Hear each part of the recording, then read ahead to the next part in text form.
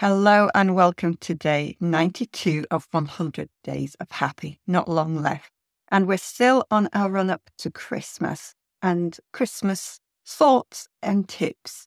What will make this Christmas truly memorable? What will make it special for you and your family? Is there a tradition you haven't tried for ages?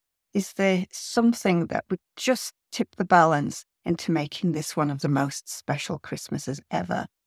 I have a feeling, and it's been echoed in a couple of reports I've read over the last 2 days, that this might be the last kind of traditional Christmas that we have.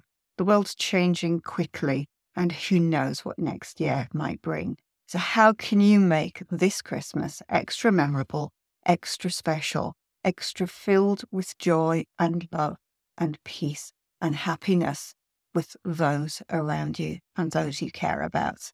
Have an amazing evening. Please do like, share, comment, and if possible, leave a review on the podcast. It really does help me. Have an amazing evening. I'll see you again tomorrow.